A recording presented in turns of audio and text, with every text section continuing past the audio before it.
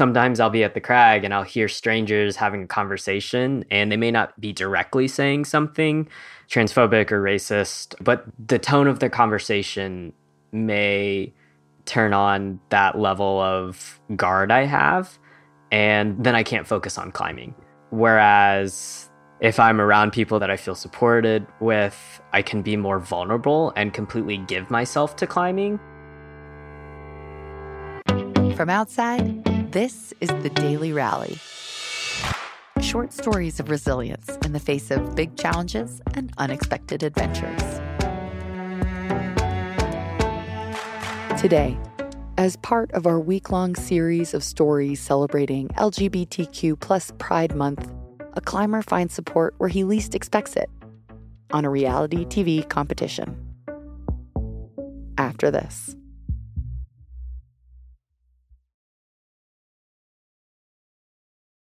My name is Kat Runner. I'm a transgender photographer, athlete, founder and director of the Queer Climbers Network, and now technically a pro climber.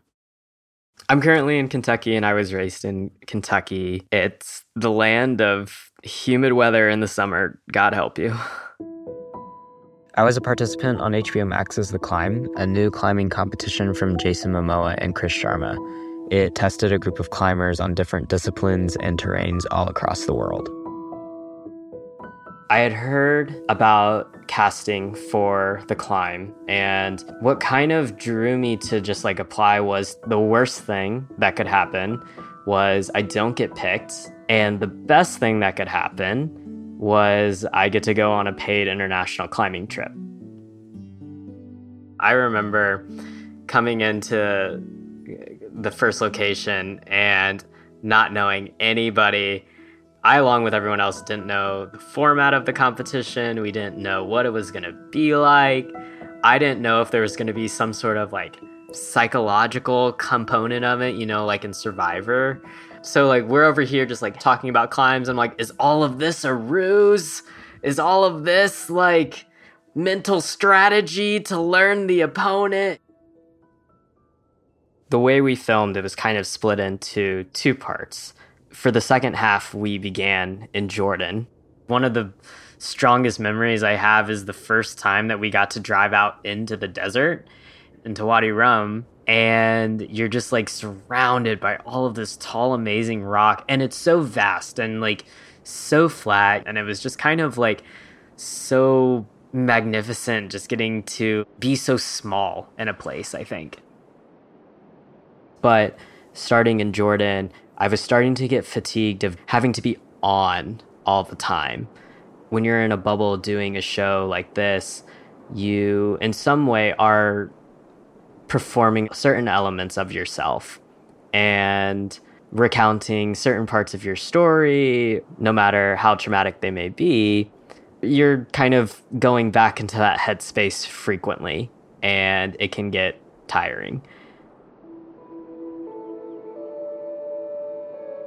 Something that's really common for any people of a marginalized identity. When you are serving as the representation for your community, you're often projected into a spokesperson role, whether or not that is or is not wanted.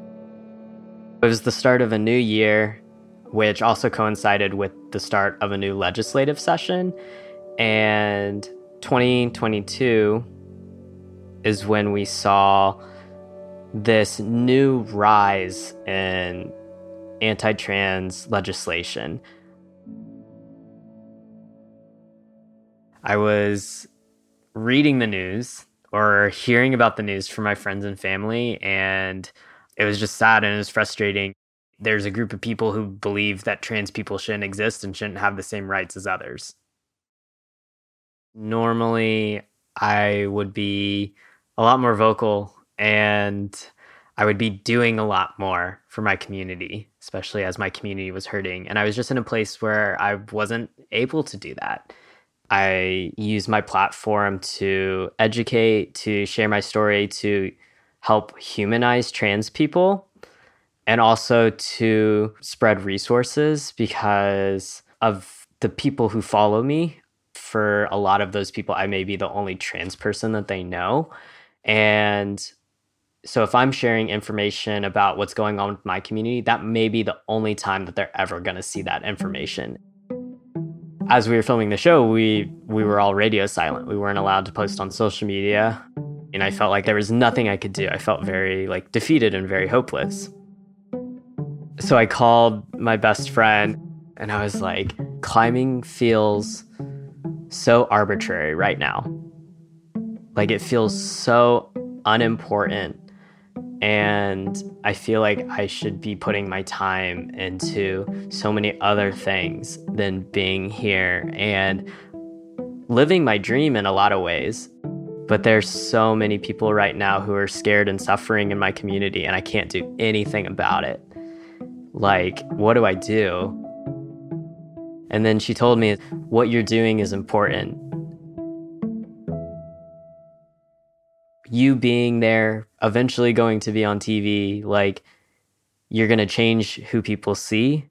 And that part that you're playing is a big enough part in the grand scheme of things. And it's funny because I know that. And I've told myself that. And I've told all of my friends too, when they ask about how can I support trans people, the best thing you can do is just make it known that we exist and talk about us and make us a part of daily life to the point where we can't be ignored. Because when you do ignore people or dehumanize people, it makes it much easier to do things that hurt them. So I was like, here's my chance to do this on a larger platform. Here's my chance to bring words and story that people who maybe watch in the future may not have thought about, oh, these are implications that someone feels. Whenever we talk about activism or advocacy, the key to it is creating a habit and showing up the best that you can that day. It doesn't have to match someone else's best, and it doesn't have to match your previous best. But I've seen a quote somewhere that it's if you only have 40% to give that day, and you give that 40%, that's 100% of what you have available. So you're showing up the way that you can show up that day. So much of how I'm able to climb is impacted by who I'm climbing with and who surrounds me. I was lucky enough that I had a really, really supportive group around me in Jordan. The people that I was with made it the most magical trip in the world. We were climbing our best, and we all recognized each other as extremely, extremely powerful, strong, creative, amazing climbers and people. I was climbing to do my best, but I was also climbing not to go home because I loved everyone I was with, and I loved the experience that I was having. I did win. I won the climb. I am debatably the world's best amateur climber. I can put that on my business card. Kat Runner is a photographer, founder of Queer Climbers Network, and in 2022, he won The Climb, a competitive reality TV series for amateur climbers. He's passionate about community advocacy and his dog, Ramona. You can follow him on Instagram at @catlikeacat. This story was produced by Stephanie Aguilar.